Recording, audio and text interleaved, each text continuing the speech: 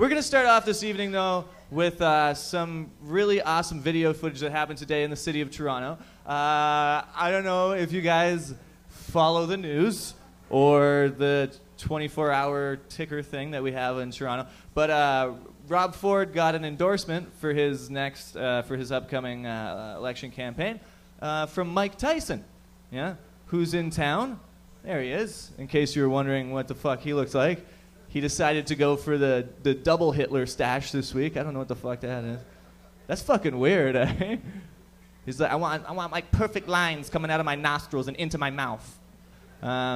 Anyway, so we're gonna watch this real quick. What happens is basically, there's a CP24 news anchor by the name of Nathan Downer, and oh fuck, he's such a downer. And this dude is like, his name is so fitting because every time I see him, it's just horrible news and stuff. So he tried to interview Mike Tyson today about his one-man show, Undisputed Truth, and we'll just show you what happened there.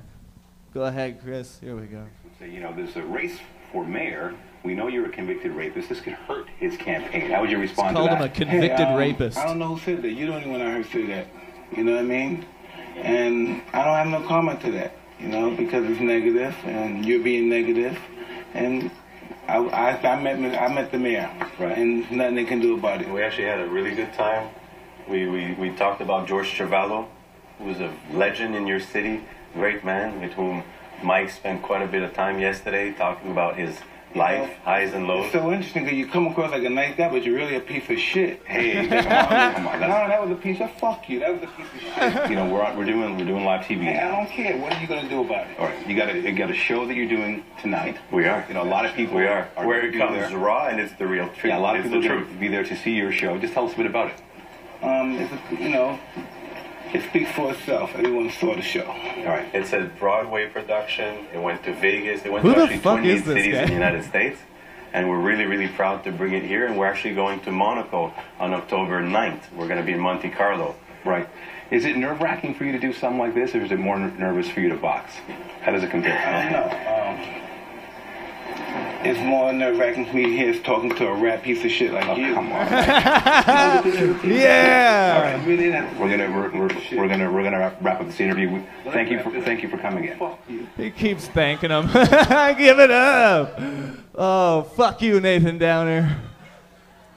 When I was watching that, you could actually smell him shitting his pants through the TV. Did you smell that? You could smell that. That was so fucked, man. He straight up called him a rat fuck on live TV. How good was that?